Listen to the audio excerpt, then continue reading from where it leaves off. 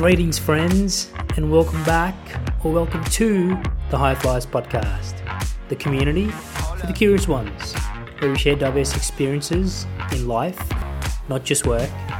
Tune in and learn to fly high in your own way, from value creators and problem solvers in all aspects of society. Learn about their sunrise, magic moments, hustle, and so much more to help us all be 1% better every day together. And I'm your host, Vidit Agarwal.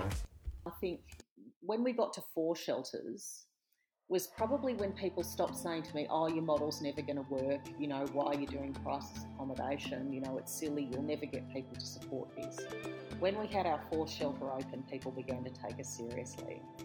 And when we opened that lovely shelter, which is the Sanctuary at the Hills, the wonderful manager there, who still works with me today, rang me and said, we've just taken in our first resident. And she said, it's a 17-year-old woman with a 6-week-old baby, and she's just leaving really terrible domestic and family violence. And for me, that was a moment where it kind of was a real full circle moment, because this was somebody who could not have gotten anywhere else. That's Annabelle Daniel, and this is episode 37. We talk about Annabelle's curious nature, growing up despite her parents splitting very early, with a roster of ideas and interests she explored. Hear about her passion for social justice and equality and how it originated through some trial and error, her expansive family, being close with her grandparents and now children. We go in depth as Annabelle talks about leaving a secure job to join what was then an NGO startup that she now leads as CEO, helping women and kids feel safe, find shelter, and build a life. And hear about the role we all as a community can play to support these efforts. Hi Annabelle, thanks for joining me on the show. Welcome. Thank you so much for having me, Vidit. This is great.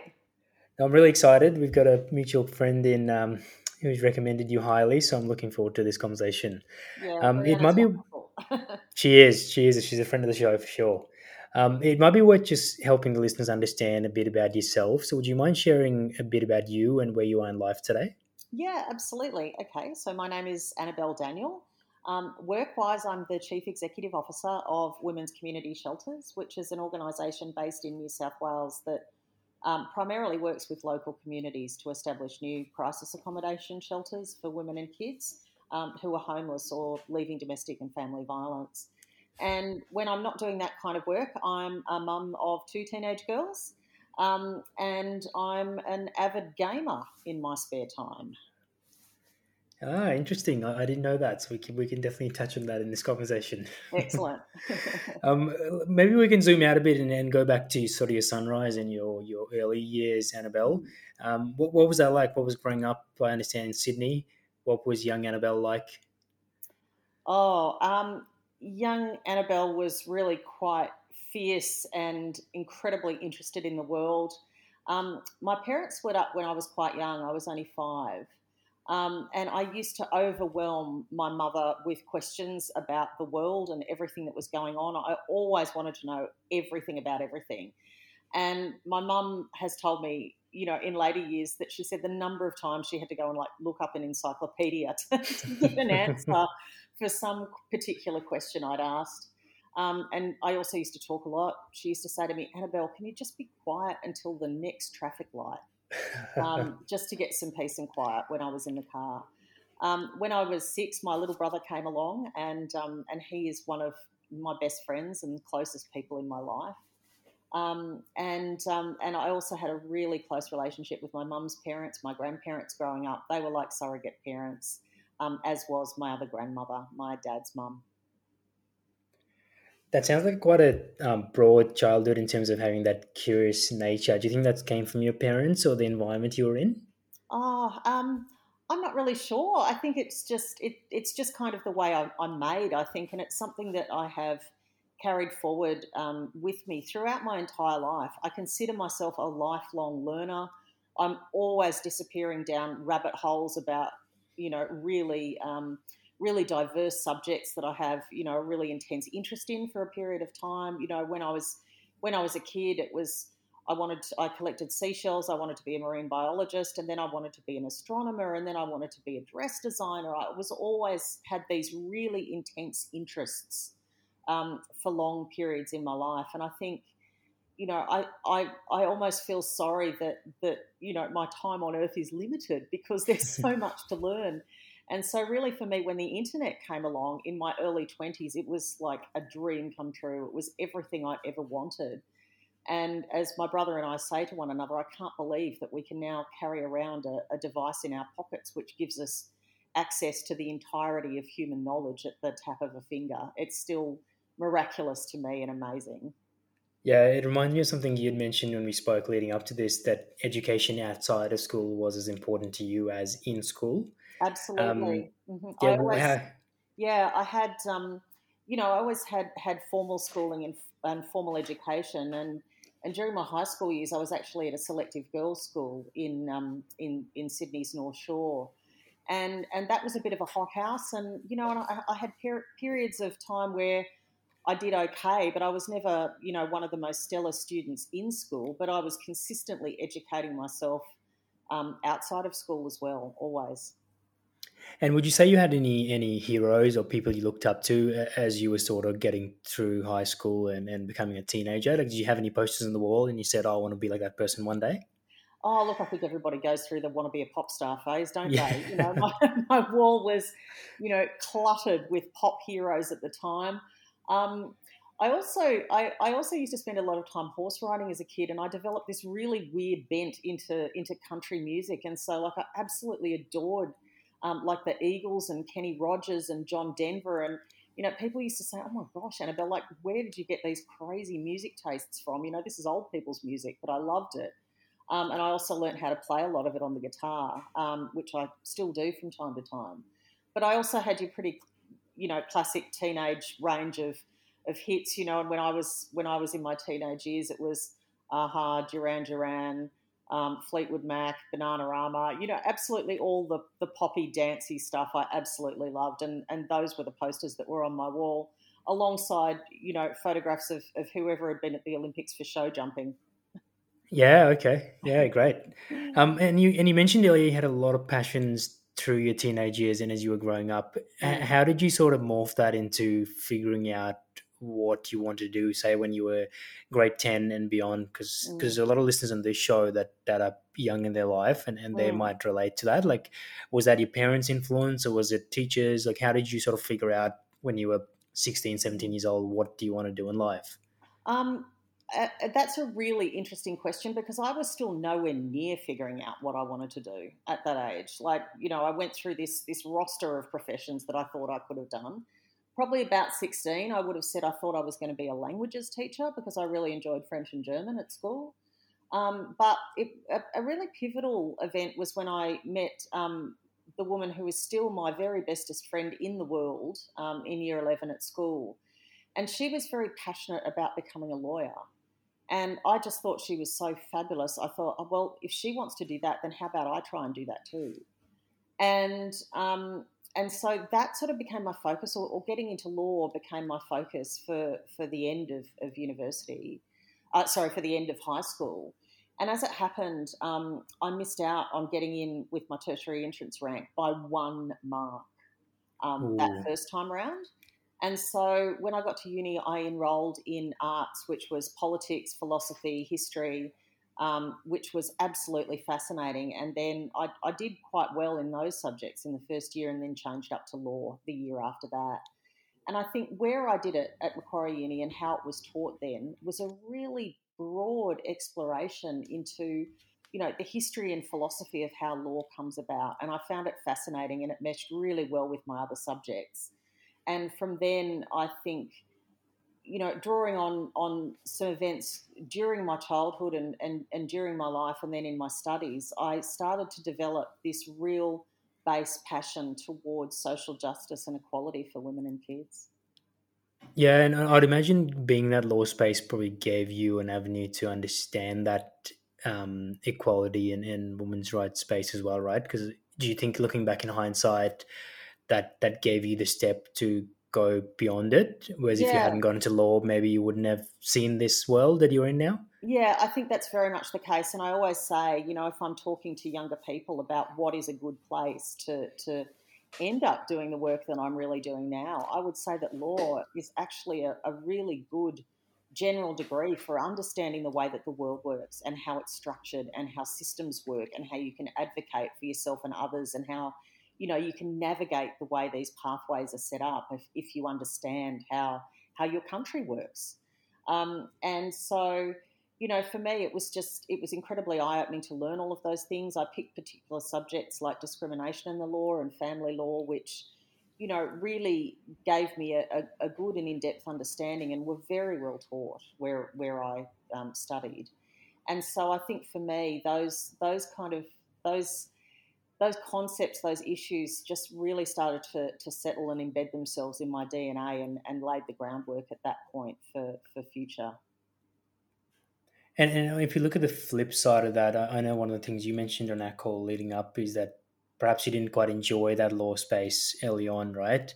And again, that might be something else that I think a lot of listeners resonate with, because some people Oh, go into it by choice, some people go into it for other reasons. Can you touch on that? Like, how did you realize that you didn't like it, firstly, and then I think the step two is always often harder. It's like, okay, I don't like it. What do I do next? yeah. What was that period like? I think, well, because I put myself into the wrong kind of law, which was a mistake. When I got to the end of my degree, and there was very much a sense amongst the cohort of students I went through with that the definition of success, once you had completed a law degree, was to land a graduate position in what was one of the big six law firms then, in Sydney. And so I thought, I'm competitive. I thought, yeah, I will put my hat in the ring to do that because that's what I think, I should do. I was very, very influenced by the prevailing peer attitude. And I secured a position with with one of the big law firms. And I started working there when I was 25. And I very quickly realised that I was just a square peg in a round hole. And that while it felt like a feather in my cap that I had secured that position, it was the wrong kind of law for me to be working on. I didn't enjoy it. I didn't mesh with the firm's culture or the way that other people were working there. It just didn't seem to make sense to me. And so, about 9 months later, my then partner at the time had two children from a previous relationship, and one of his kids came to live with us, and so those circumstances sort of meshed in such a way that it gave me an option to step back from that incredibly high paced world and say, actually, no, this is not what I want to do. My little family is important to me, and I'll figure out next steps. And so I took I took a job doing something I'd done to pay the bills all the way through uni, which was working in a car dealership. I used to spend Mm. millions of dollars every month ordering cars from to bring into Australia from the foreign manufacturers, and that was a really fun thing because I was kind of really good at picking what customers might want, and so the place I was working for always had the right stuff on hand to sell people, and that was fun. And I did that for a few years while I was figuring out what was going on and how things were going. And so it took me about another 3 years. And then as I was approaching 30, I thought, you know what? I've got this great law degree. I've had this wonderful education. It's about time I put it to use. And so I applied for a position with what was then the Child Support Agency, which handled the transfer of maintenance between separated parents. So it dealt with people's money and their kids, and I started there, and that was really the launch pad to a whole range of different things which have opened up since then. I love that. It definitely sounds like one of the magic moments that we talk about in the show, which is sort of an asterisk in the journey, right? Then you look back and you're like, I'm sure in hindsight, you're glad you went through that now because it led you to where you are today. Yeah, it absolutely did, and I think for me, I've had grandparents who've lived incredibly long ages. One was 100, one was 99, and one was 96. Wow. And I've just always felt, myself and my brother, that we're part of a family that just takes a long time to grow up. It feels like our adolescence just like we both said to one another, it just didn't feel like the adult part of our brain really clicked in until we were close to 30. And for me, that was certainly the case. I didn't feel like a fully formed grown-up until then. And And so, sorry. I was going to say, would you say now in hindsight that makes sense? But when you were in your late 20s, Mm, did you feel the way you could get that maturity was through taking on different experiences in life? 'Cause it sounds like back to what you said when you were younger, mm, you were passionate about so many different things, right? And you wanted to mm. explore and sort of poke different things. Do you think that helped you get that maturity later on in life? Yeah, look, I think it did, and I think it just got to the point where I was annoyed with myself, and I realised I needed to push myself to make a decision about where to next, and to how to kind of get on the path where I had enough confidence to just really flex what I knew, and so yeah, that really was an asterisk moment, and a bit of Hmm. a turning point when I joined that organisation. Hmm.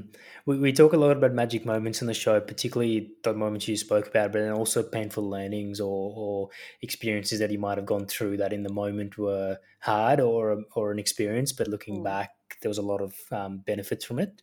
Are there mm. any of those that stand out for you, particularly because I think out of all the guests we've had on the show, the work you're doing and also your life journey is quite broad. Mm, Have you had those that you look back on and you're like, wow, I'm so glad now that that mm. happened. It might have been really hard, but now it's really good. Yeah, I think so, and I think part of it again probably goes back to my parents' divorce when I was quite young, because I did, shortly afterwards, my dad repartnered, and my stepmother had two kids from her previous relationship, so I acquired a stepbrother and a stepsister who were part of my family. When I grew up, my first partner had two kids from his previous relationship, so I became, a stepmom to those kids. And I've had two children of my own. Um, when I married my husband, we had our two girls together. He subsequently, when we split up, he repartnered. He's got another child as well. So I guess one of the themes throughout my life is a really expansive definition of family. It's been well and truly outside what you would consider the traditional family model to be. And I do love that. I'm still really close with my first partner's daughters and their family now. I'm godmother to my stepdaughter's son. We still attend family events and consider each other family. And I think for me, um, love being bigger has very much been a feature of my growing up. And I think as a consequence, I feel incredibly protective and incredibly supportive of women and kids who have also had a non traditional experience. They might have experienced homelessness or domestic and family violence, or it might be older women who are, at risk of homelessness. And I think, my life experiences outside the standard track have very much informed a bit of an outsider perspective on that stuff. Mm. And have there been any learnings there from given you've been through it yourself? I think a lot of people can relate to that, whether it's family challenges or just personal challenges, right? Were there any learnings there in terms of tricks you found that's helped you deal with it, particularly mentally, because you're still working and you've still got friends and family, but you're dealing with this in a personal sense, and it sounds like you've done it in a very positive way. Have there Mm, been any things there that you've gone, okay, this is what helped me get through it? Was it a certain mindset or was it having the support of friends and family? mm. Are there any kind of tangible things there that you can share? Look, I think in my early years, particularly, it was the love of my grandparents, especially, that was just so solid and so foundational to both my well-being and my success. That my grandfather in particular was a huge role model for me. He always expected and always encouraged me towards career and achievement, and he used to talk me up and be so proud of everything that I did. And having somebody like that in your life is just, it's unparalleled. You really only need one, but if you've got one, like Mm, that, it's just incredible. And I guess for me, I've never because I was a child of divorce at a time where there, divorce was on the rise, but it wasn't exactly common. I often stood up in school and said, hey, I went to my dad's on the weekend, and there was this kind of audible intake of breath from my classmates, like, oh, she's from a divorced family. And I think, again, it's just that outsider perspective and kind of busting stereotypes about who you can and can't love as part of your family has been an attitude that I've carried forward with me the whole way, that we can have an expansive definition of what love and family means. And if we talk about the people that have been on that journey, whether it's your family and your grandparents, but even people you've met through the journey, are there Mm, any? Because I think particularly in the space you're in, there's a lot of hard conversations, I'd imagine, and a lot of mm, self openings where you see a lot of stuff that perhaps a lot of us don't. Have there been yeah. any people there that you've met that have inspired you or have made you sort of reflect on the way you look at things and go about it? Yeah, look, absolutely. I have always looked for mentors and people who are a few steps down, like ahead of me on their career pathway. But one of the things that's brought me great joy, particularly in the last few years, is I've forged a friendship and a collaboration with Anne Summers, who was one of the very first women to set up a women's refuge in Australia, which was Elsie, and that was set up in New South Wales in Glebe in 1974. And we first connected when I was managing Elsie, and we've drawn closer over the years through our correspondence. And I think for somebody who is she's an incredible icon in the Australian feminist landscape, and it's been really really useful and encouraging for me to learn from her experiences and to discuss current politics, feminist issues, those kinds of things with her. But there've been a huge number of role models for me across my career, and I'm always looking to learn from other people as well. Hmm. If we touch on your journey to date, whether it's work or life, is there a period of time that you look back on that was the most fun or energizing? Whether it was a 6 month or a 12 month period that you go, wow, that was the most fun. I learned so much and I met so many cool people. Is there Oh, one that stands out? I love what I do now. Yeah. It's what I tend to like. I'm very lucky in that I'm the kind of person who was born with the brain chemistry that if I get a good night's sleep, I'm optimistic. I just kind of generally have an upbeat outlook on life. That's the way I was, lucky enough to be made. And so for me, whatever I'm right in the middle of is what's, exciting, fun, challenging, that kind of thing. I have up days and I have down days and everything, but I don't think I've ever been more kind of fully involved and engaged in anything than the work that I do right now. It has critical importance to people's lives. It saves lives.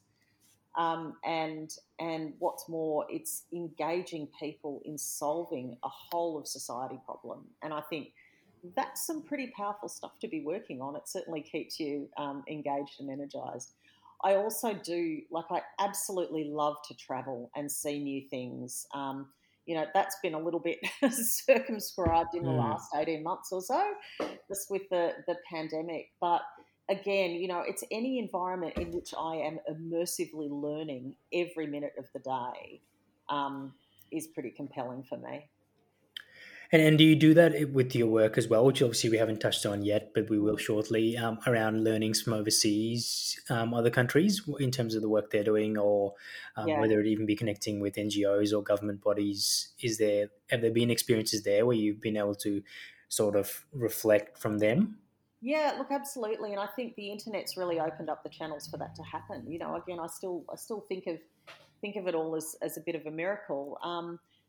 Like I'm very very active on social media, Facebook, Twitter, LinkedIn, and in particular, Twitter has given me the opportunity to connect with sector experts all around the world and find out what's happening on the ground there, because I often find if you want to find out what's happening first or get somebody you trust's take on something, then Twitter is a go-to place for it. I think it's just brilliant, and you can communicate with people unmediated by structures or organisations. You can forge those personal connections.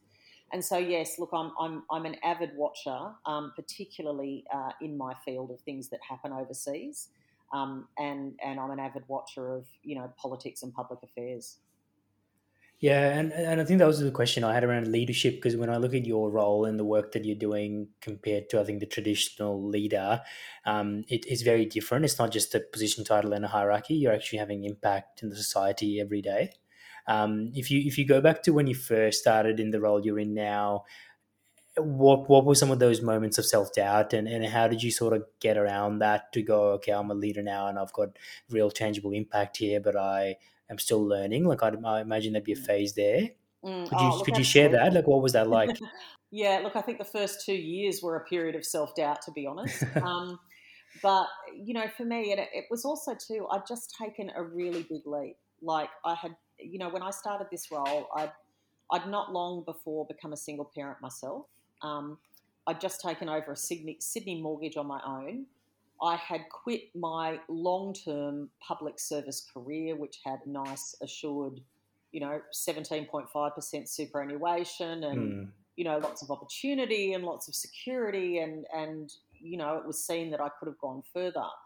And I had the opportunity to either go further or to quit all of that, walk away from it and join a raw startup not for profit with no guarantee of success, no secured income stream, you know, and not even a desk and a phone to begin with. So it was really a case of I had to back myself 110% to make it work.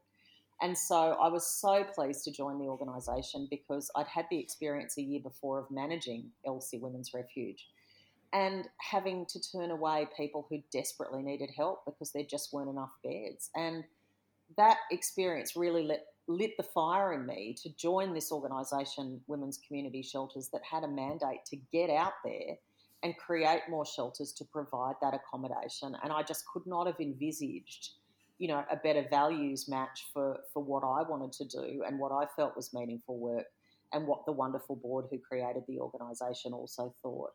So, but that just because you've got a grand vision, it doesn't always mean it's going to work.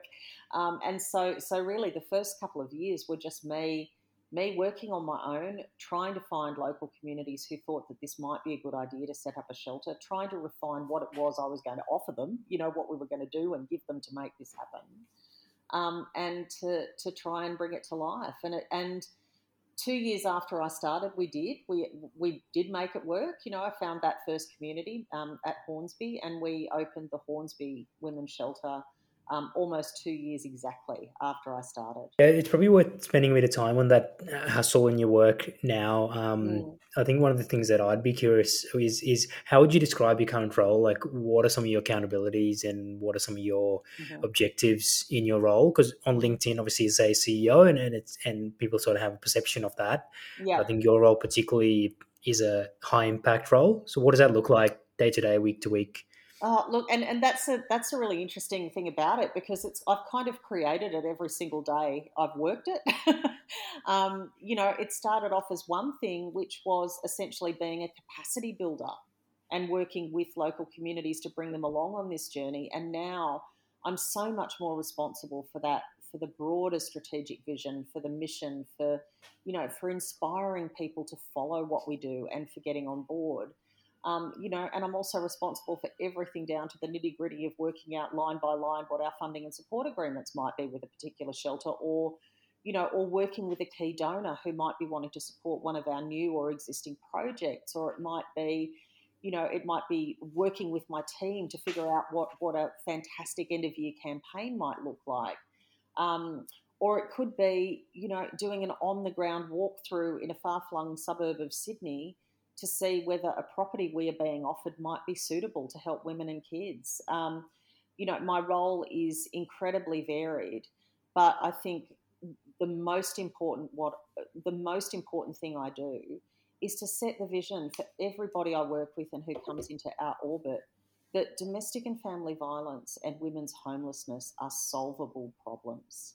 And that if we work together outside traditional sector boundaries and join up community, business, philanthropy, government in working on these problems, they are fixable. And ultimately, that's my vision. I would love to be out of a job. I would love to not have to do what I do. And I think if if I'm a charity CEO setting that vision, that has to be my ultimate goal. I have to want to do myself out of business. I would love an Australia where domestic and family violence no longer exists, and that needs to be my aim. And I need to be able to communicate that. I wonder if you can share who were some of the main stakeholders in helping you achieve that. Because again, we mentioned Brianna earlier. She obviously spoke about food bank, and she spoke about how the stakeholder environment has changed with COVID.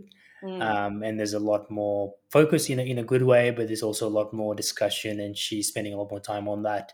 How's that been for you if you look at it pre-COVID compared to now in terms of Mm. influencing the right stakeholders, and who are those stakeholders to you that you need to get on side to achieve these goals?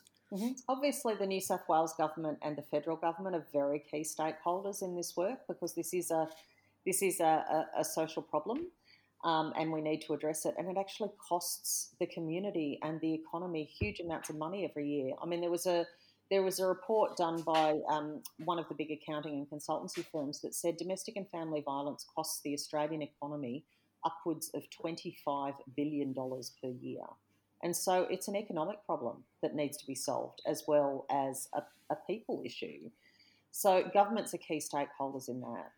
I think local communities are key stakeholders in this, because so many people have seen the growth in awareness around domestic and family violence. And sometimes it can feel overwhelming and like too big a problem for any one person to be able to solve. So people just throw up their hands and say, right, well, I can't do anything about that. And I think what our model is about taking a very complex social issue, channeling it down to the local level and saying, okay, here's how your business can contribute to this local shelter and make a difference to domestic and family violence. Here's how your school can do it. Here's how your service club, your Rotary group, your Probus club, here's how you can make a difference. So community are key stakeholders. Business, are key stakeholders, because domestic and family violence can intrude into the workplace. It can affect Mm. employee performance. I don't see any sector of Australian society that this issue doesn't touch. So I consider everyone a stakeholder in this. Mm. And if we touch on the positives, particularly around your journey from when you started to where to now, have there been any good wins that you've had that have really driven impact in the community that I wonder you can share with the listeners? Because I think the media Oh, touches on the bad stuff. Maybe there's some good things there yeah. we don't know about. Oh, look, absolutely. And I think every single one of the origin stories of each of the shelters that we now have, and we have 7 open with another 2 to follow. In the last 6 years, they've all been established, and every one of those create reinforces optimism in me that there are good people in every community that are willing to put their hands, their hearts, and their minds into helping others in these situations. You really do get to see the best of Australia and the best of communities when you are working to establish these shelters. And I think, when I consider, and I think when we got to 4 shelters, was probably when people stopped saying to me, oh, your model's never going to work. Why are you doing crisis accommodation? It's silly. You'll never get people to support this. When we had our 4th shelter open, people began to take us seriously. And when we opened that lovely shelter, which is the Sanctuary at the Hills, the wonderful manager there, who still works with me today, um, rang me and said, we've just taken in our first resident. And she said, it's a 17-year-old woman with a 6-week-old baby, and she's just leaving really terrible domestic and family violence. And for me, that was a moment where it kind of was a real full circle moment, because this was somebody who could not have got in anywhere else, because a lot of the other places would only take people over 18 if they had kids, and a lot of the places that took youth or young women wouldn't take anyone who had a baby. And so literally this young woman was the most vulnerable of the vulnerable, and ours was the place where she could come. And so we helped her build a whole new future. And so those are the kind of moments that Sometimes as the work has progressed and as our organisations got bigger, I've felt more and more distant from, but they are the ones that absolutely keep my heart in the game. And I've got a couple of very good managers who will continue to share those stories with me. And they always seem to find the right moment as well, just when I'm kind of needing that boost. Yeah, very, very impactful. Thanks for sharing that. I wonder, Annabelle, if you could share even the economics of the industry, because that's something that I personally don't know much about. I Mhm. mean, every sector needs financial resources to survive, right? Like, how does that work? Is it through private and public donations, or is it through government grants? How do you Most grow? Yeah, and that's a really interesting thing. Most of the sector, up until about 6 or 7 years ago, was what you would call notionally fully funded by government, and in that sense, that most services receive the vast majority of their funding from governments, and look, and that still remains true, um, and and I think one of the key challenges with that is that there's never significant new money from government for these initiatives. There's kind of maintenance money, and there was a little bit of extra money through COVID. But over the last 7 years, Women's Community Shelters, my organisation, has been the only one opening new shelters in New South Wales, and really the only one doing so on a social franchise model and with significant philanthropy and corporate investment to do it. And so we're a bit of an outlier in this space, the way that the funding works, and the fact that we need fundraising, community donations, grants, and partnerships to be able to survive. But we know the work is so incredibly necessary, because every time we've opened a shelter, it's been full within a week. So the need is most definitely out there. But generally speaking, domestic and family violence services and crisis shelters are, on the whole, funded by government. Hmm. Yeah, I know. I know. One of the conversations I often have with my friends is particularly in today's world with the pandemic, the government's got so many priorities. It's Mm, about how do you get priorities on the priorities. mm, Is mm. that something that you spend a lot of time on? Is speaking to government and asking them to listen to you and share your thoughts? Because I imagine if you look at just the newspaper every morning, right, there's so many different challenges and different aspects of society, Mm. and there's a lot of focus on what's going to drive the election result, right? And there's Yeah. a certain narrative to that. How do you navigate through that? That's again something some of the guests on the show have come and spoken about that can work against you or for you. Mm. Do you find that's a kind of balancing act as well? Look, yeah, I absolutely do, and I think one of the things that's really important to me is sourcing support outside of government grants, because it does allow us latitude in our advocacy and the things that we determine are the key priorities, or the needs to be met. Look, I always think conversations with government and bringing these issues to them are incredibly important, and certainly that's one of the reasons why I also chair the peak body in New South Wales, which is Domestic Violence New South Wales, which is the membership organisation and peak body for the range of services across the sector, who do this work. And so, absolutely, engagement with all levels of government is absolutely critical in solving these problems. And I think the conversations that we need to have really are around the costs of domestic violence to society. These are things that have costs attached. I mean, if you consider a domestic homicide costs the Australian community $2.4 million. And that's with things like um, police and justice costs, the court costs, um, psychological support and medical support for, relatives, children, first responders. It's about the productivity impacts on close family that have been extrapolated out.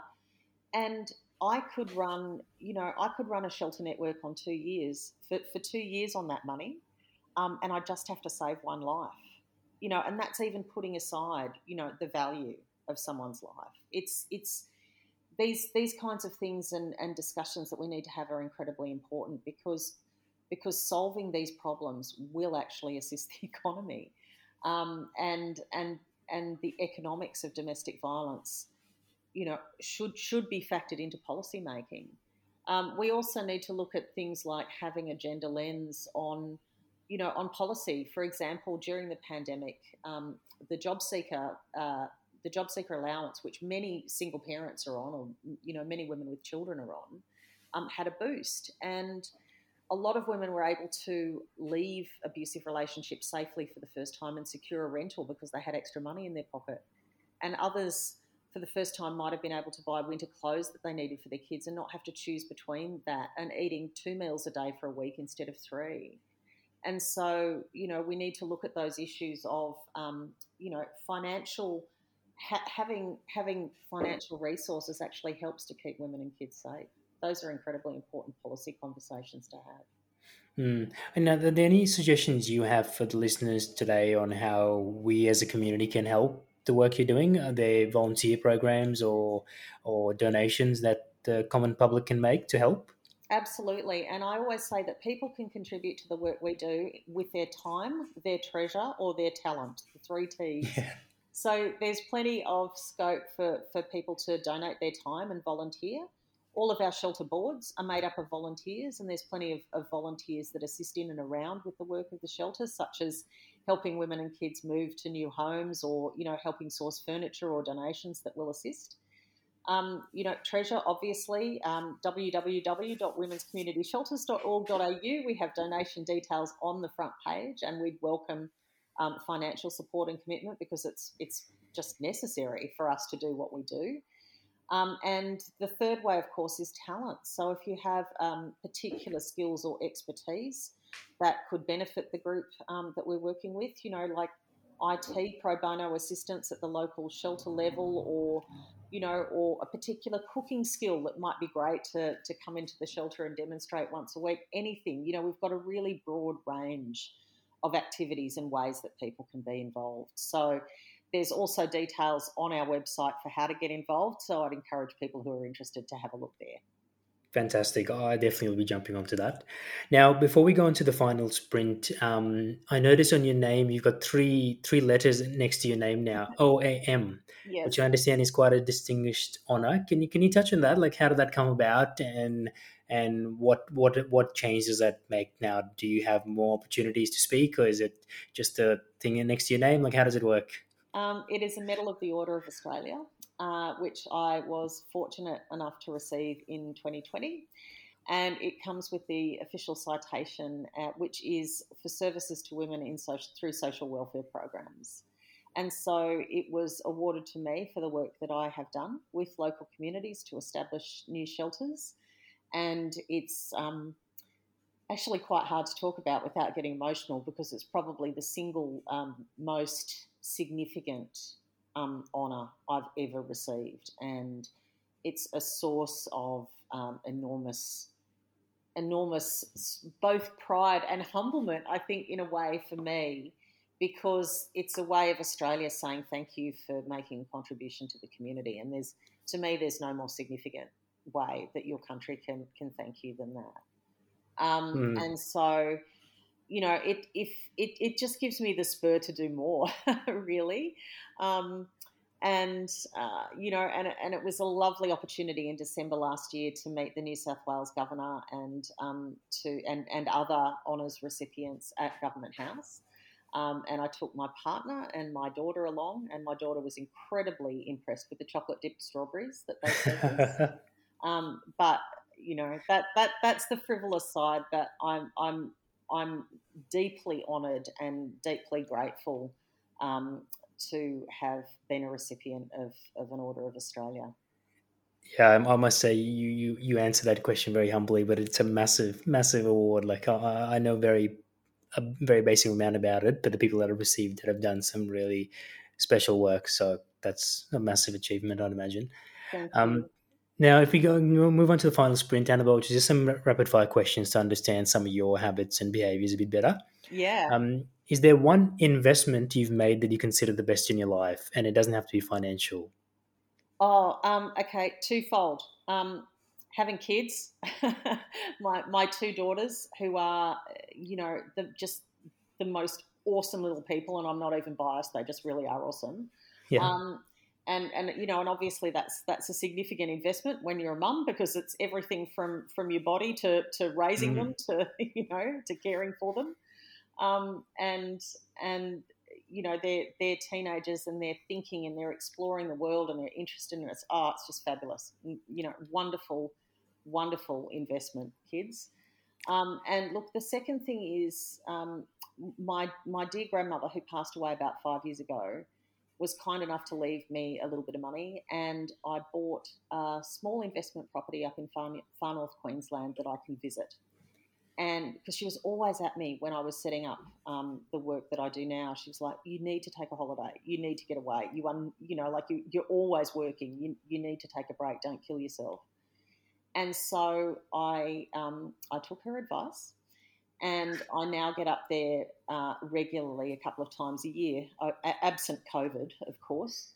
And it really is my happy place. Like, my kids and I walk in the door, we drop our bags, and we're home. We're in another home. And so for me, that has been another really significant investment. Amazing. Is there one thing you'd like to learn in the next 6 months? Oh, one thing I'd like to learn. There's like 50 million things I want to learn.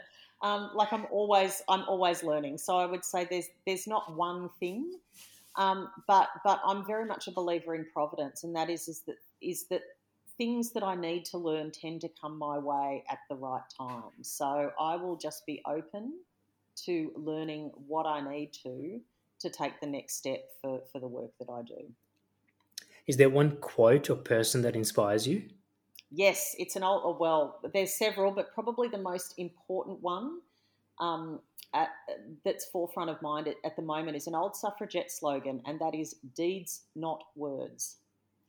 And Love it. And I think it's super powerful because and for me, it's the motivation behind everything that I do, which is that nobody ever leaves a legacy of good intentions. You leave a legacy of the work that you've done that is tangible. And so for me, it's always the focus that doing the things that help people is the most important work. And last one, is there one thing you try and do every week to get the best out of yourself, mentally and physically? Yeah, play games. I tend to, if my mind is not working like a million miles an hour, it's breaking something. So I need to keep it occupied. And so the way that I do that is by gaming pretty intensely if I'm not actually working. And so I'm always playing like either Pokemon Go or Wizards Unite, which is the Harry Potter version. I love them and I enjoy it, and I can play them wherever I go. And I'm always exploring new places and learning things because of them.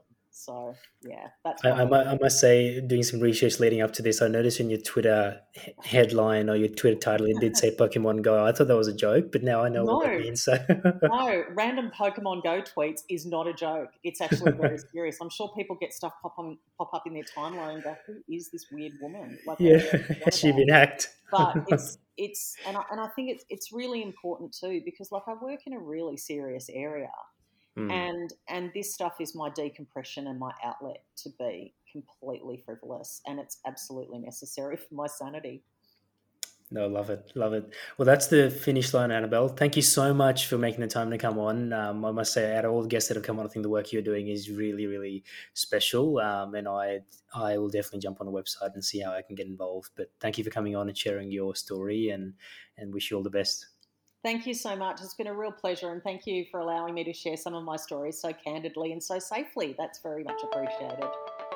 I hope you took away some actionable insights and learnings from this conversation to apply to your lives and be 1% better every day. And I look forward to sharing the next episode with you next Tuesday. Stay tuned.